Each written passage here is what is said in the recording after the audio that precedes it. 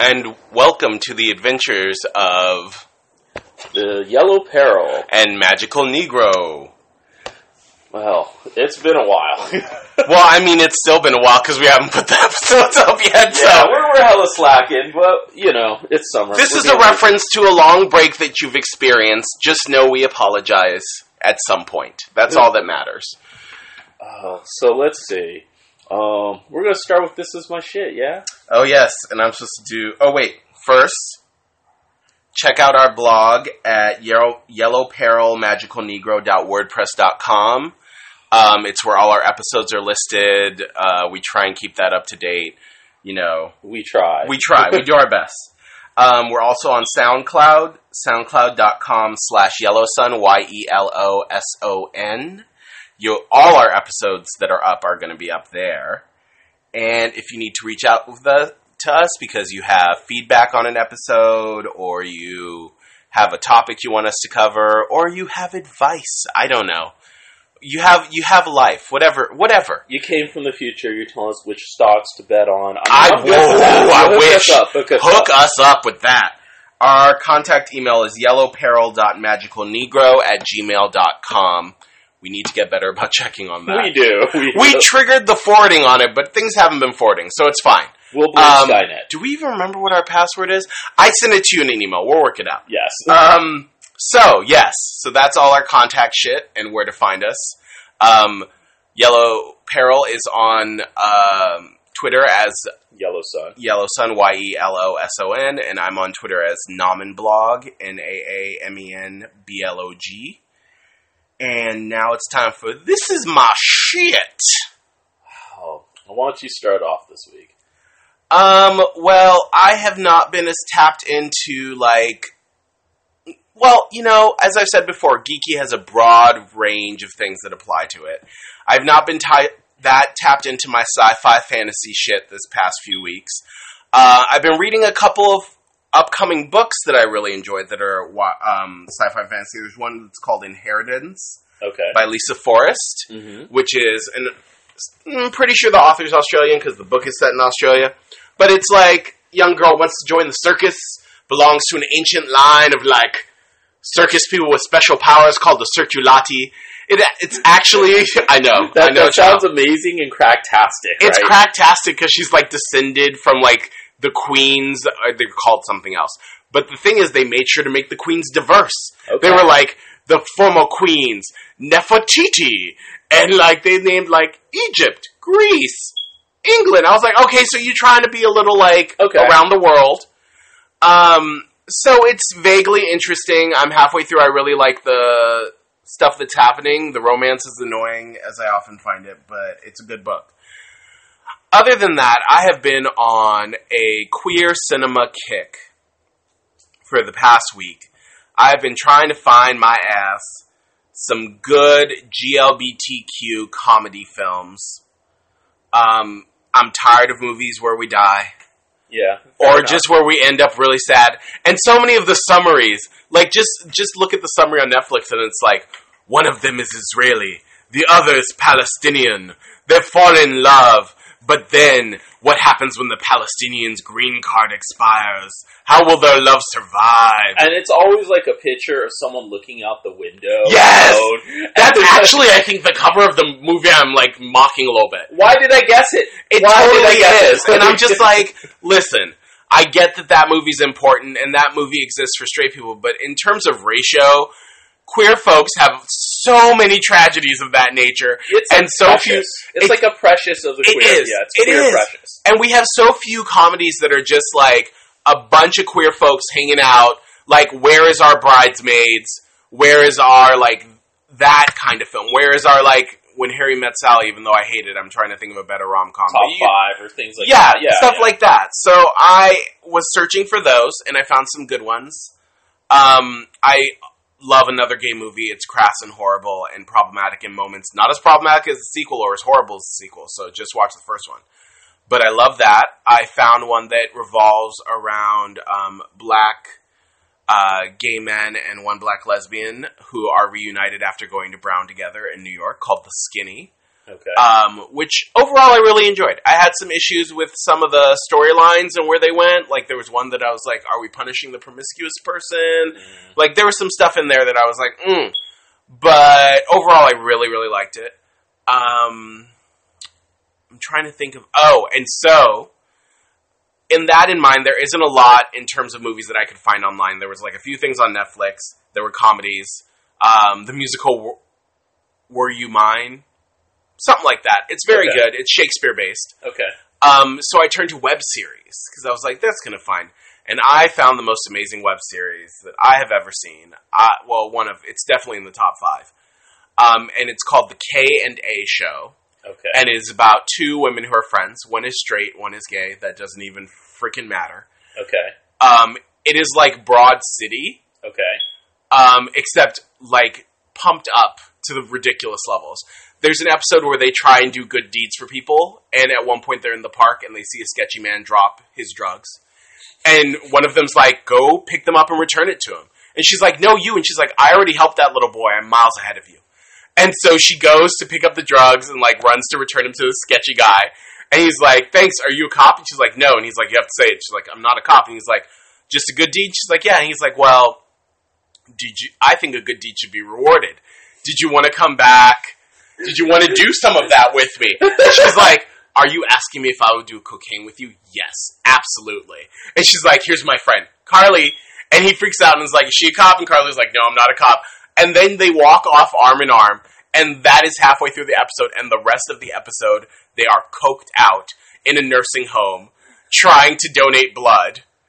One of them has herpes. So she's always like, the blood's coming out, but I figured that you could, like, spoon the herpes out, sort of like a pasta dish, like when you like strain the pasta out and the pasta is my herpes, and then you give the old people my boiling water, which is my blood. Like, wow. It is the most irreverent, ridiculous. Wow. And there's only 5 episodes, but I have rewatched them all at least like 2 times each, and they are ridiculous and amazing. I feel like that should go back to back with what was the Vag Mag? Vag the Mag. Yes. That's definitely in my top 5 of web series, too. If you've never seen Vag the Mag, it is about a lesbian publication that takes over a fashion magazine. The main character used to be at the fashion magazine and walks in one day and it's all new people. And they're like, you were the cheapest to keep.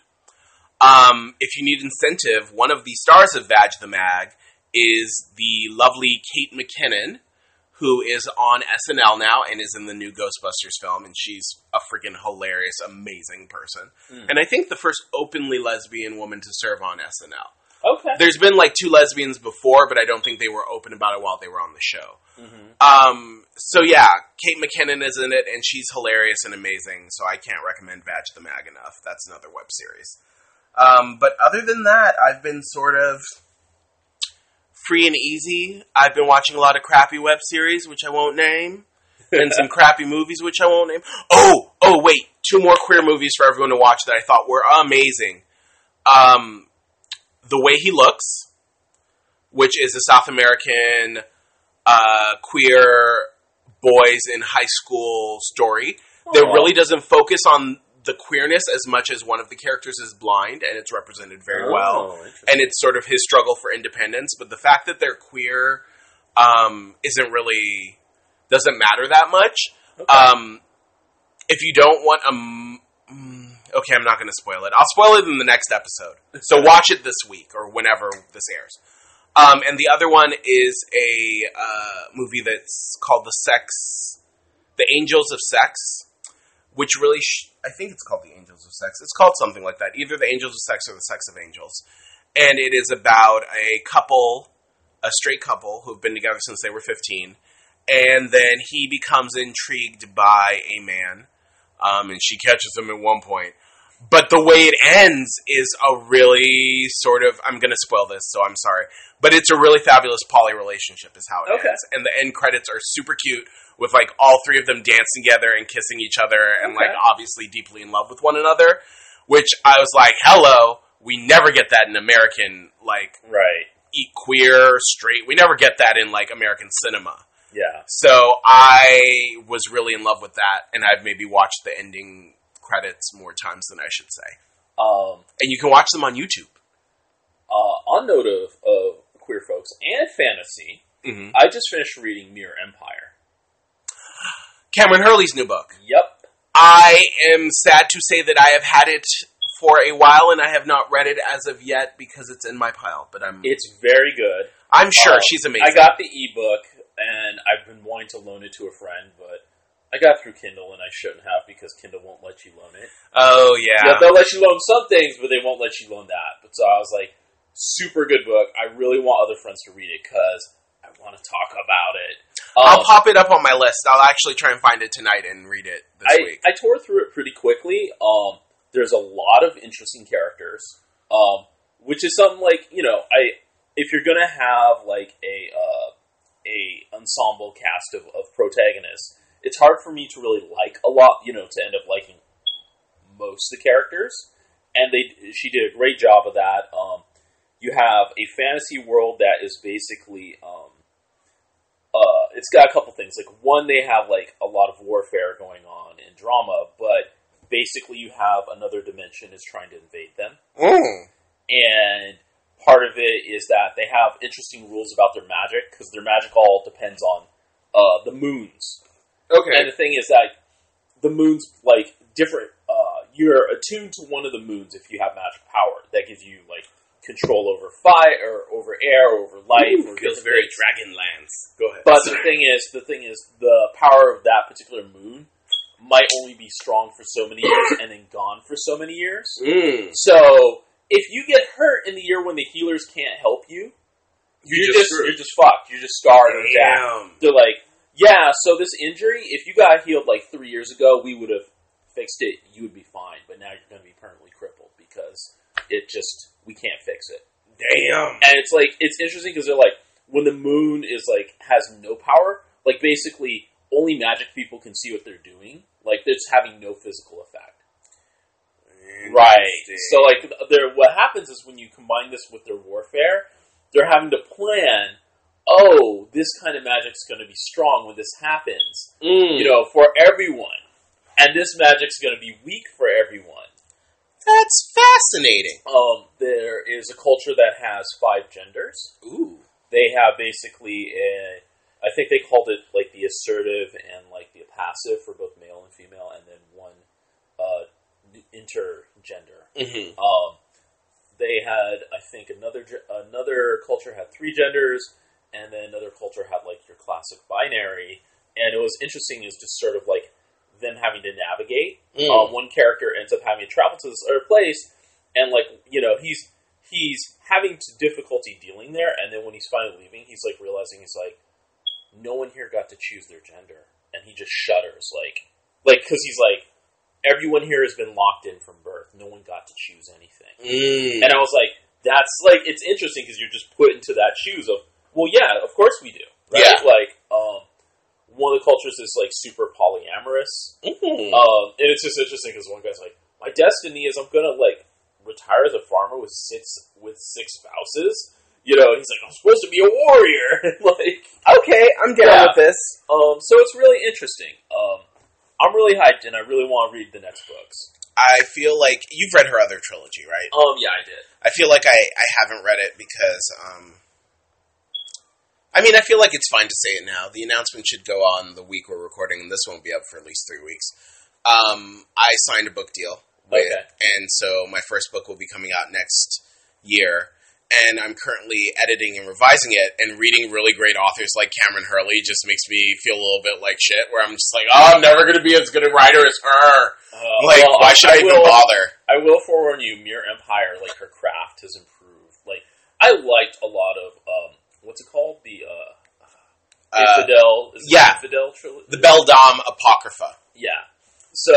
I love that it's called the Apocrypha. It just makes me happy inside. But, like, as much as I like those, her craft came up a lot more. Like, her pacing's a lot tighter, and the fact that you're following so many characters and sticking with it really well, it's really good.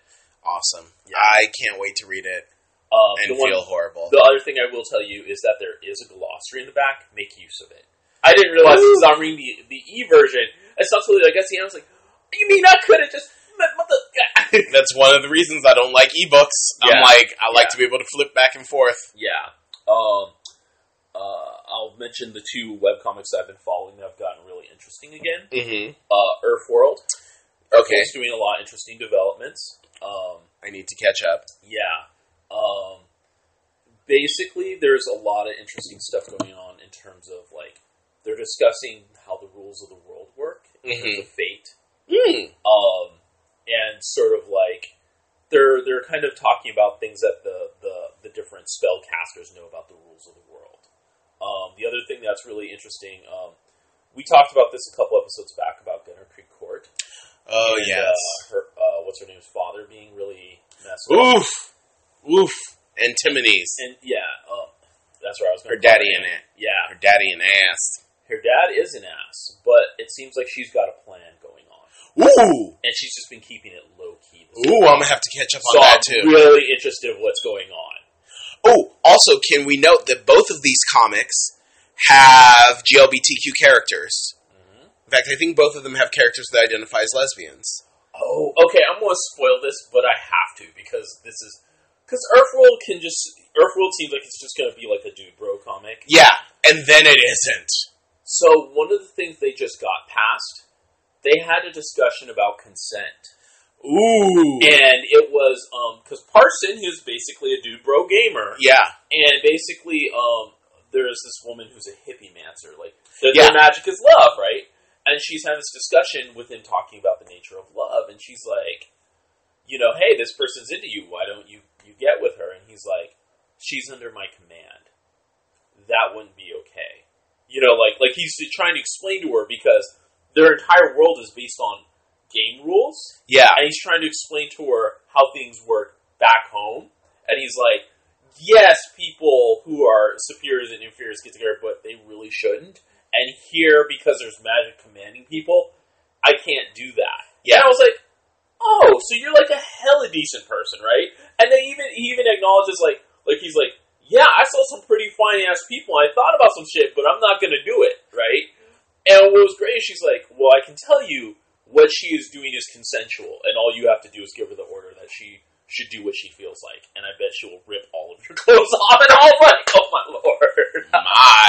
Right? Oh my. So, I thought it was kind of cool that they had that discussion, because as a dudish, bro-ish kind of comic for a dudish, bro-ish kind of crowd, they could have just not did that, and no one would have expected them to. Yeah, they are decent. Yeah. Which I appreciate.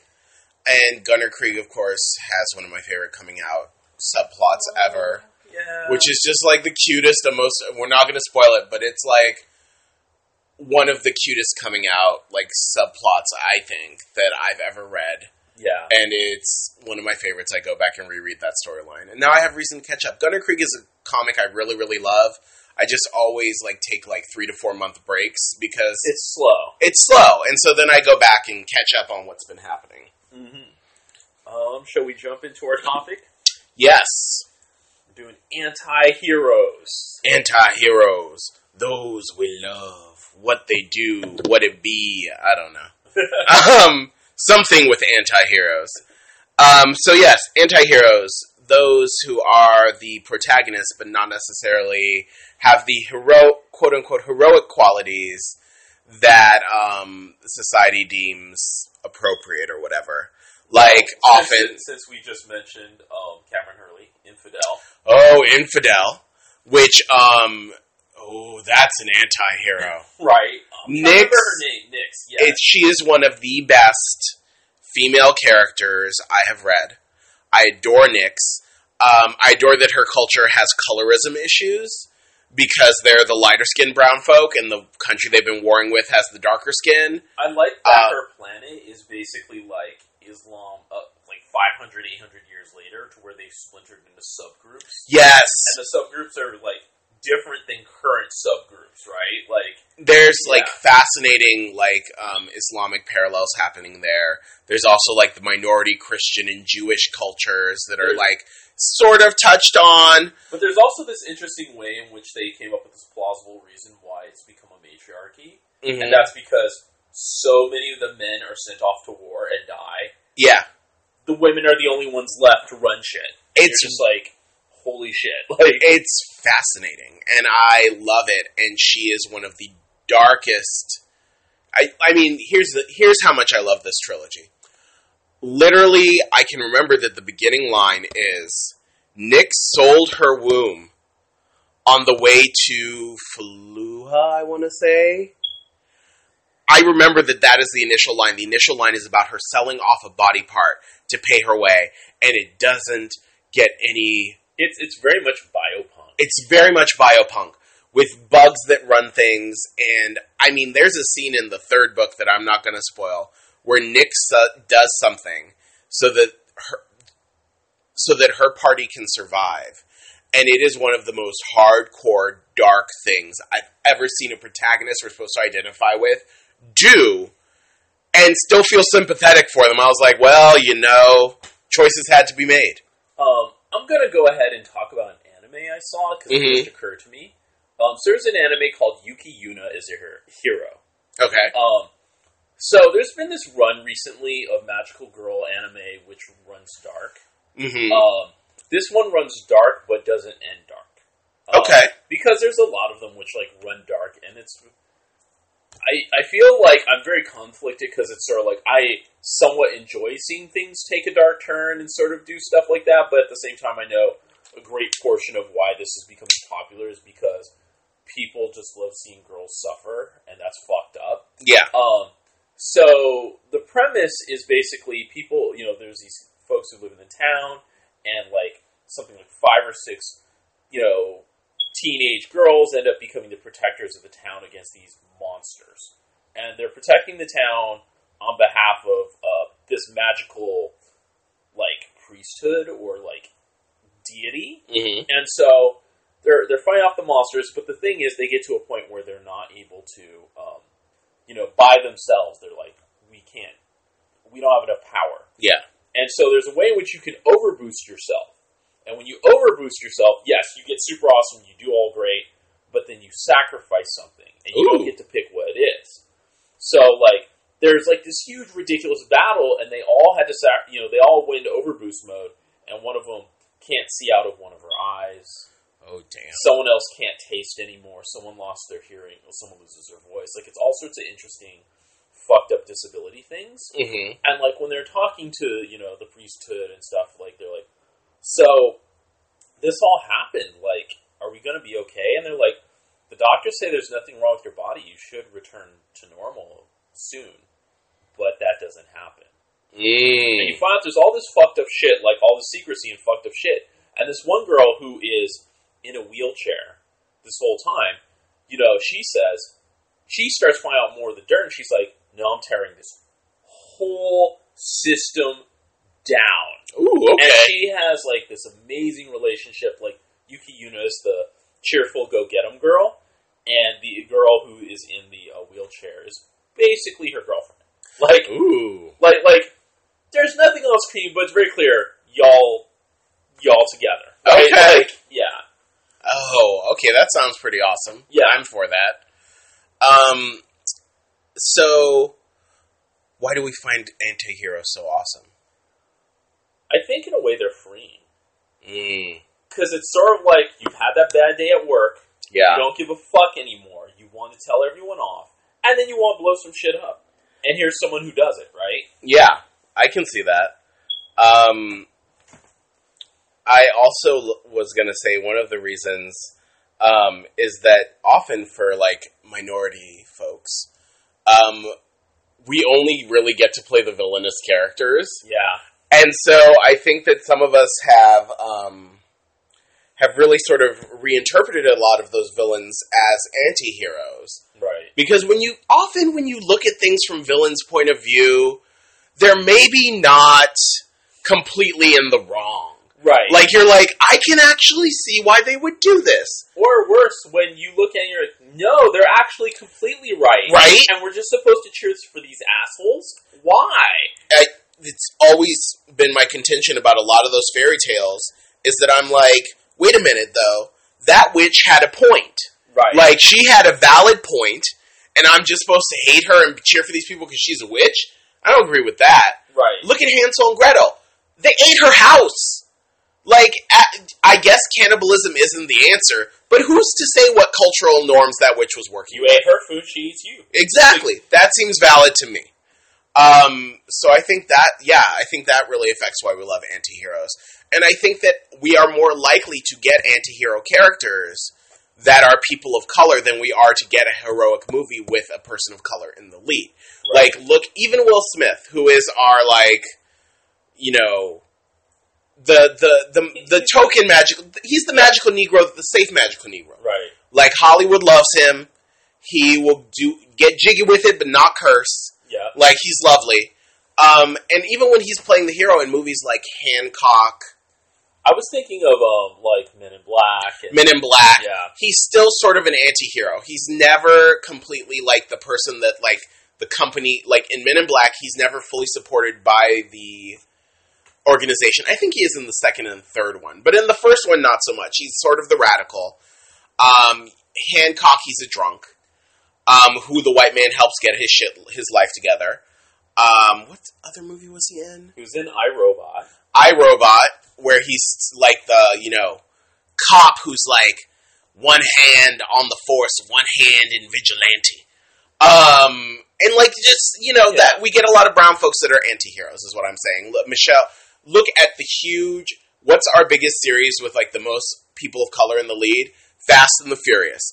And who is the person we're against every time? The government, the police, FBI. Like, these are people who steal, and we are on their side. Right. Like, that is what we get. Vin Diesel is perfect in playing the anti-hero. He's done it most of his life. Right. We love I love the Fast and Furious. I'm not going to speak for you. I try to get with the series, but in a certain way, I got really angry about how displaced Asian folks got from it. You know, if you had a different critique than that, I would have been able to yell blasphemy at you and be really angry, but you're right. I mean, it's one of those things that frustrates me, because I'm like, no, real talk. There's hella people of color, and I appreciate, like, folks need to get paid, right? Folks need to get paid. Action movies, I like those too, but at the same time, I'm sort of like, you know what? The level to which we got displaced, that upsets me. And it would be different if it started off a lot with action movies where they featured more different kinds of cars. But it was very specifically everyone rolling out in fucking souped up Hondas, and then like you get two Asian people with speaking parts, and I was like, but it wasn't y'all pushing the Hondas. Like, real talk. You know, I'm just saying, if it was like a clash of multiple racing cultures, I'd be like, oh, cool. You know, they didn't really do that though. I'm really sad that the one Asian lead we get is Han, who I love. I love that actor. I love that character. I love all of it. But because the series is out of order in terms of like when it was released to chronological, spoiler alert if y'all don't know this, and if you're a fan and you don't know this, what the fuck is your problem? Chronologically, Tokyo Drift is the last film, I believe. So, or it might now be the one right before, like, the one that's the latest one that came out. Who knows? But Tokyo Drift is much later in the chronology of the film series. So we see Han die in Tokyo Drift. Mm-hmm. But we get him as a character in subsequent movies, and he's such a great character. And the whole time I'm watching him, I'm like, fuck, you gonna die, bro. You gonna die. I'm also irritated that it's like, to get this many Asians, we had to go to Tokyo. I mean... But there were so many in LA, they just didn't speak. They were just on the sidelines and villainous drug smugglers. Which could take us to Lucy, but I don't think either one of us saw that. So let's just skip our asses over Scarlett Johansson. Yeah. Because she don't know nothing. And since I was mentioning Vin Diesel, let's talk about Riddick.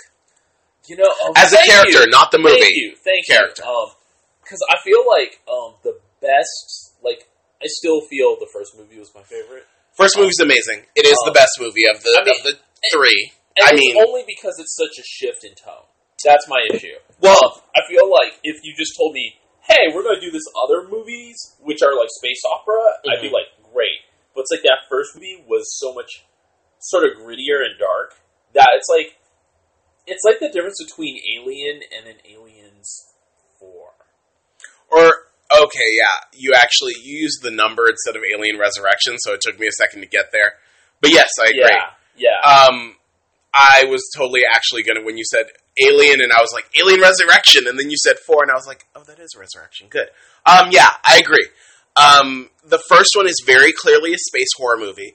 A fucking classic space horror movie. Genius. Fantastic. Perfect anti-hero attitude, right? Perfect anti-hero. I love the fact that it's not that he's super powered, it's that he's non-neurotypical, and kind of pretty much borderline, if not full sociopath. Right? Oh, but yes. And I love that it's a sociopath who bonds with certain characters. Like, he loves Jack. Right. And I was like, I like this. And then Chronicles of Riddick, well, there's the anime between those two. Right. Which is The Bridging, which is, I think, very good. I haven't seen it. We'll watch it sometime. I have it somewhere. There's that, and then there's also the video game, right? Yes! Isn't the video game where he escapes from prison or something? Yes, there's a couple video games. Okay. I have unfortunately not been able to play them. I feel like the universe is trying to cock-block me from Vin Diesel and being as much of a fan as I can be. Because every time I've tried to buy the game, like, I've gotten it and it won't work on my computer, or it's never come. Like, I feel like I've ordered, there's, I think, Escape from Butcher Bay, and then there's something with Athena in the title. I think there are 2 games, and I think I've ordered each of them twice, and it's never worked for me. So I've sort of given up, but not really. I'm going to find them at some point. And then there's Chronicles of Riddick, which is a space opera. It is not a space horror movie, so it's a huge shift in tone. Right. I still love it for what it is, except for the brown folk get killed off in the first few minutes. I was like, oh, damn! But it's a really good film. I hesitate because I'm trying... It's a fun film. It's a fun film. I don't know... They're in the same category we can, like a lot of the underworld movies. Yes! They're fun. They're fun. It's good. not going to change your life, other than it's fun. Well, I mean... Godzilla movies are fun. And here's the thing. Vin Diesel's muscles always might change your life. Like, that's never something you should count out. Okay, fair. But I get what you're saying. I get what you're saying. It's not the film, it's Vin Diesel. Yes. I actually really love that second movie for what it is. Like I said, I hesitate to call it good because some of the plot holes and some of the... Right. But there are some fucking great scenes. They'll run across the planet as the sun comes up. The fight scenes in the prison. Like, all that stuff is amazing. And then there's the third movie, Riddick, which, listeners, this may surprise you considering how much I gush over this series and love it. I never saw Riddick. I was super hyped to go see it. Not only did it have Vin Diesel, but it also had Katie Sackhoff, who I'm also a huge fucking fan of. Mm-hmm. I love it. I was like, I'm so excited to go see this movie. Carrie Hilson's in it, whatever. But the other people, I'm down. And then someone let me know that the lesbian character almost gets raped and then becomes straight by the end of the movie. And I was like, you know what? I can't get over that. Even for this film series. So, I might catch it one day when I'm not actually putting money in their pocket, and someone has a DVD or something, but I just can't bring myself...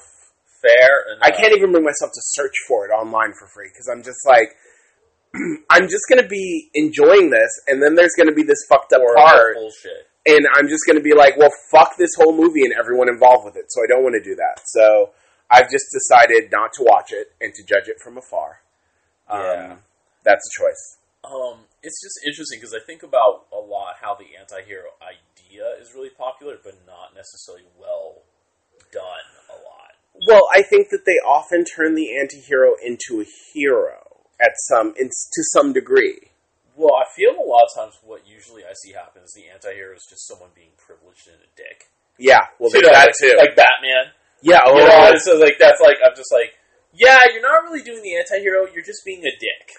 Yeah. Batman is not really a true anti-hero. No, he isn't, but they keep trying to make him into an anti-hero, right? There have definitely been people in the Bat family who were anti-heroes. Like, I would actually say Cassandra Cain as Batgirl was really an anti-hero. And Timothy Drake at times was an anti-hero. He went off the diva end a few times. Right. And had his moments. But Batman has always been sort of a privileged asshole. Right. Which is not a popular opinion. You can tweet at us later. I've never really enjoyed Superman or Batman. I will take some Wonder Woman. Because Wonder Woman will kill a motherfucker, which I always appreciate. Like, she would just snap someone's neck and be like, well, it had to be done. I'm a warrior. So I can get with her. Which is not to say that I don't enjoy Batman cartoons. I won't see the movies. I just... Okay. Emma Frost. Oh! Emma Frost, anti-hero. Oh, my heart. Like, I think that was my heart. There was a lot of shit that, like, happened in the... Like, because, you know, I was in for, like, the 80s to the early 90s. Mm-hmm. And some of the best times. When I dropped out, like, I'd occasionally peek back in. And then, like, a lot of times some shit would happen. I'd be like, why are they doing this, right? Like, this doesn't work. But, like, Magneto being part of the X-Men didn't work for me. Emma Frost being part of the X-Men did work for me. Because the Hellfire Club was never that great. Mm-hmm. Like, you're constantly fighting against each other on top of everyone else. But it's like, yes, you actually need someone who's going to be hardcore, who's better able to give their hardcore advice. Because it's like, Wolverine tried to be that, but he never gives you advice. Wolverine just snarls. Right. Emma Frost will be like, here's what you're doing wrong, here's what you need to change. Get on it. And I'm like, yeah. And as a character that sort of started as a titillating woman in lingerie, I feel like, when she was initially introduced, she's grown into this amazing, three-dimensional, fascinating character. If you have not read Emma Frost's mini-series of her as a child, where you get the family background and all this shit, it's so good. She is a great character, and she's kept that sort of lingerie look, but instead of it, like, being a titillation now, it's a power thing. It's very much like, when you see the White Queen wearing a corset and panties and stockings and nothing else, it's not a sexualized thing as much as her being aware of her power, which I think straight men often try and do in series, but it doesn't come off well. Like, they tried to do it with Irene Adler in the Sherlock series, and it just comes off as more titillation. Yeah. But Emma Frost, I can't remember where I read this. Someone said it. It's not me, but I think it's a genius quote, where they said something about Emma Frost should be the one to teach sex ed at the X-Men Academy, because they're like, you don't want a prude teaching it. What you want is someone so knowledgeable and smart that she will make everyone in that class feel like they don't know enough quite yet to go that far, because Emma Frost knows, and she knows what you're going to run into. Like, Emma Frost is like that in every situation. What I think it is that Emma Frost is not, she's not fake hard. No. Like there's a lot of real female hard characters who are just fake hard, right? Like, they talk all this, but then a man shows up and then they just fall over. And I'm sort of like, what I think has worked well is, I'm sort of like, I don't see what you see in Cyclops other than easy manipulation. Thank you for bringing that up. But the fact is that regardless of that, the writers have not let him run her over. No. Which is what usually happens with him in any character he gets involved with as a love interest. Even though it's sort of like, Cyclops, you can't do a lot of shit right. Like, Cyclops has so many issues, and Emma Frost is a genius. She's a tactician. She is... I loved her as the person who was running the new... I'm going to totally... Generation X. She was one of the teachers for Generation X with Banshee. She was amazing in that role. I love the new diamond power she has, actually, which I thought I would hate that they added this new power, but she uses it so hilariously. There's actually a scene in one of the comics where they break her nose before she can do it, and she's so pissed because she's had plastic surgery, and she's like, do you know how much that nose was worth that you just fucking broke? And you haven't read, like, her prequel series, have you? I haven't. I'm going to see if I can find my copies somewhere, or because it is really showing Emma Frost going from sort of spoiled teenager a little bit to really standing on her own. And the fact that you see her develop her own individual moral code through it. Like, you get an Emma Frost that doesn't have a problem reading people's minds, but won't jump a subway turnstile. Right. Like, Emma Frost clearly has these very specific rules and boundaries, and when you meet her family and see her father, I'm just going to spoil it a little bit. Whatever. Her favorite sibling is her gay sibling. The father has the sibling's lover deported, The sibling attempts to commit suicide and ends up locked away. Emma hates her two sisters, and at one point gets video of her father cheating on her mother, shows it to the family. Whoops. This is some Emma Frost don't play, where she's just like, and fuck y'all, this is what daddy's doing. Everyone proceeds to, in like typical waspy rich fashion, completely ignore it and pretend it didn't happen. Except for her father, who turns to her and is like, I did not realize that you were this cold, calculated, and cruel. You obviously need to be my heir. And she's just like, are you fucking kidding me? Are you kidding me? And that's when she runs away from home. She's just like, nope, none of it. And it's a great, great series. I'm so sad they canceled it. I think it was on the Minx line when they were trying to do that whole thing. Yeah. And it came out in these weird mini small comics. And I was like, what the fuck is this? They're still trying to figure out how to compete with manga, and they don't know how to do it. They don't know how to do it. But yeah, Emma Frost, she's an amazing character. One of the best X-Men ever. Yeah. Yeah, I'm trying to think. Did you have other anti-heroes in mind, or? No, I'm just stuck on the X-Men. But, it's all good. X-Men. Yeah. But let's see. Other anti-heroes I have in mind. Well, I mean... okay, so since we are talking about Marvel, I'm just so angry they fucked this up. So a couple years ago, they did World War Hulk. Oh, yes. That was actually, could have been great.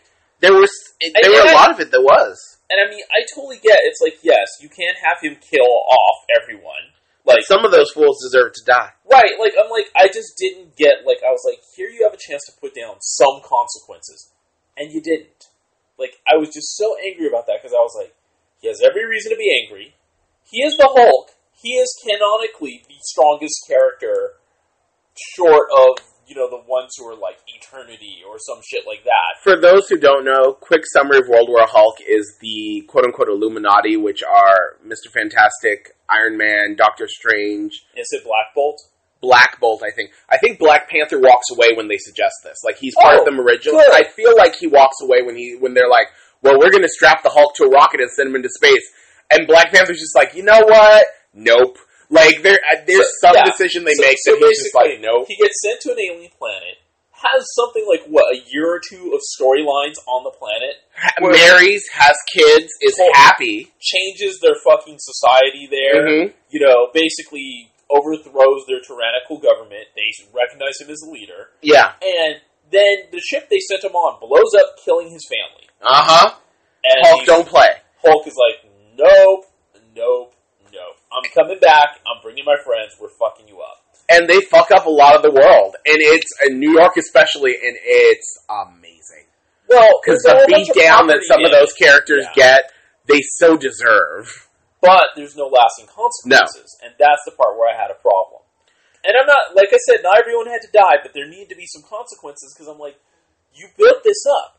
And again, I always end up comparing things to the first crossover I really dealt with, which was Mutant Massacre. Mm-hmm. Mutant Massacre, some people died. Oh, yeah. Some people's powers completely Some changed. people lost their wings. And some people are just like, I can't fuck with this team anymore. People are dying. I can't do this. And I was like, okay, there's consequences. Real talk. Yeah. I mean, I think that since we're going old school geek a little bit, I'm going to go to Magic the Gathering, which was a classic geek card game. Yeah, I played a lot of Magic in high school. So here's the part where my geekiness succeeds. I read the book series when it came out, because there was a Magic the Gathering book series, and I think I read up to book 15. For a while there, they were in order. Some of them were standalone, some of them would be trilogies in the middle. But it was the Magic the Gathering series. I probably still have those books somewhere. Or no, I think I lost a lot of them. Sad days.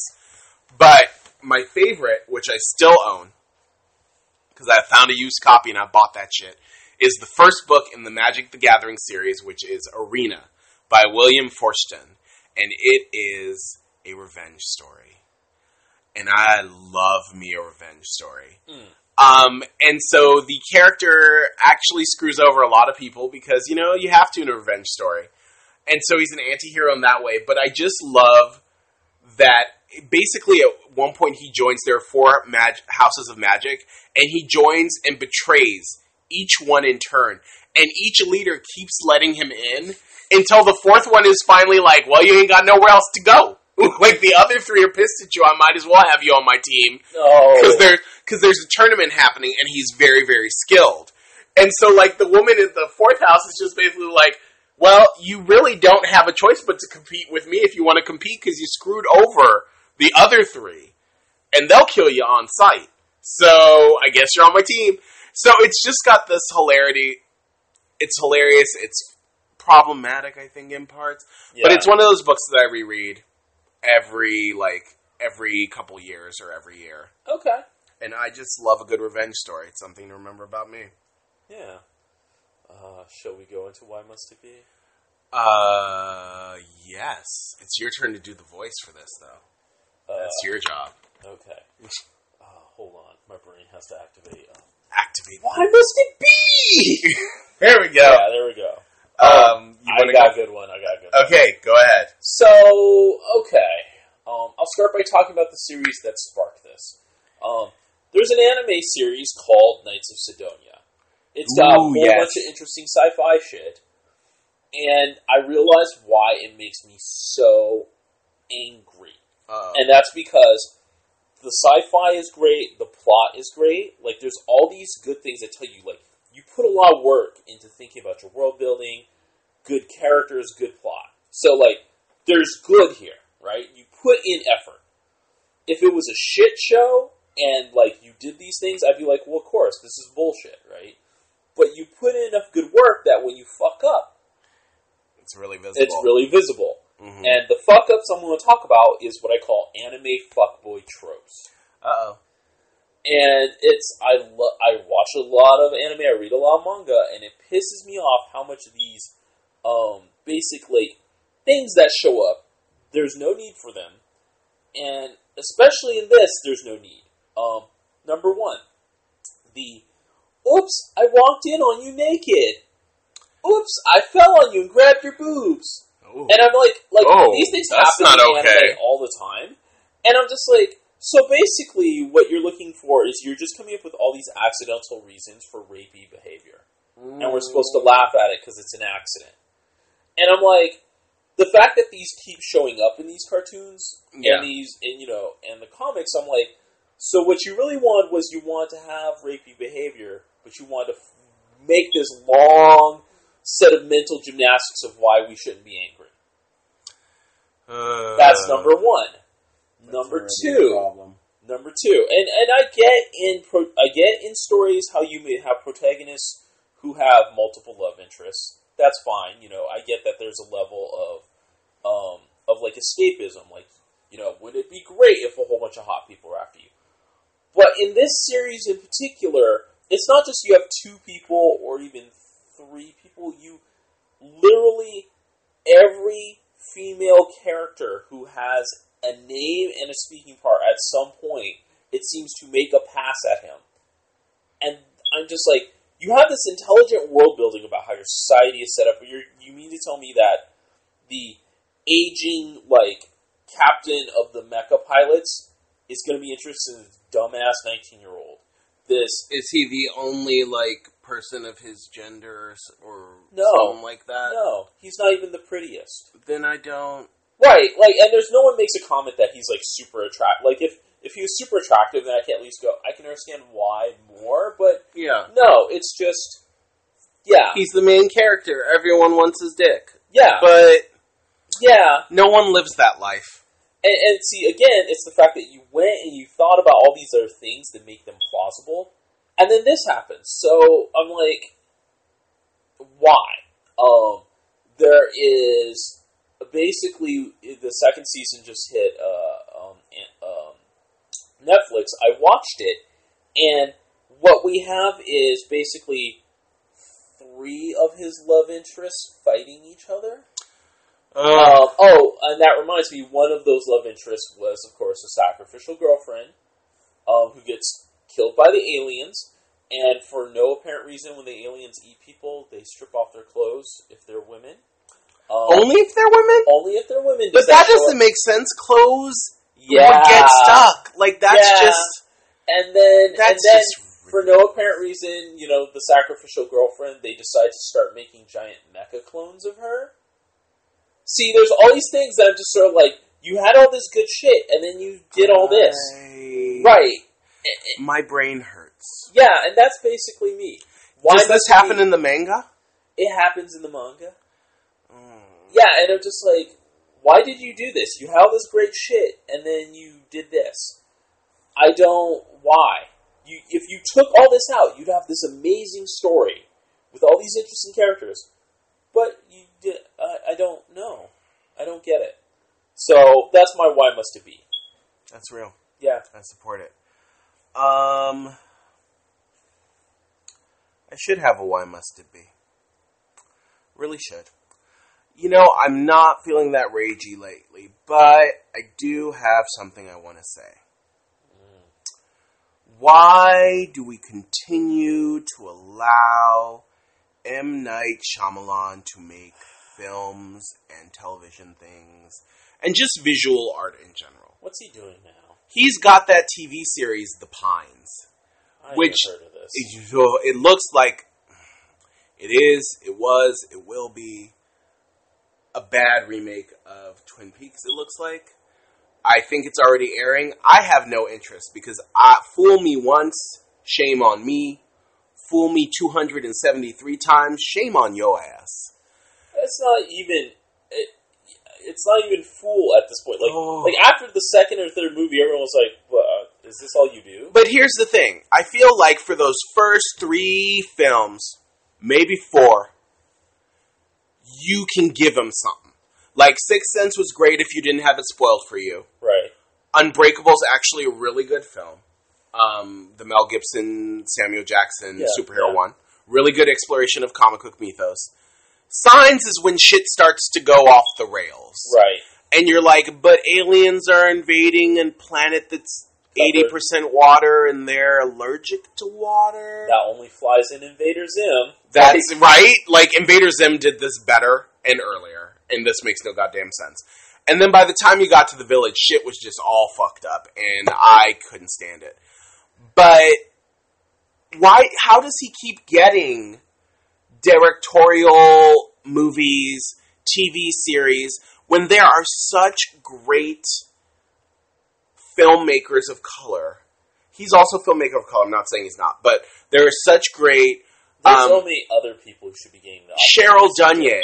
Yeah. Angela Robinson. I can't remember her name, but the woman who was originally supposed to direct for Colored Girls before fucking Tyler Perry decided to take over and make it Tyler Perry's for Colored Girls, which I'm still mad about. There are all these directors that really should be getting opportunities to present us with new and interesting things. But he keeps getting them. But he keeps getting them. And part of it is, has M. Night Shyamalan ever done a film that didn't center around a white man? I don't really think so. Like, even the Avatar, which was supposed to not center around white people, ended up centering around white people. So, I'm unsure. Oh, wait, he did After Earth, which just had Will Smith and Jaden Smith. That was bad. That was bad. That was like a Scientology commercial written into science fiction. Maybe that's how he's getting these things. Maybe he's got Scientology backing. You know, that shit... Hey, you gave us After Earth, we'll hook you up. Like, there was, I can't remember which comic it was who was a Scientologist for a year, and she said something like she made the most money of her life when she was a Scientologist. They pushed her to make that money. They took most of it, but they pushed her to make some.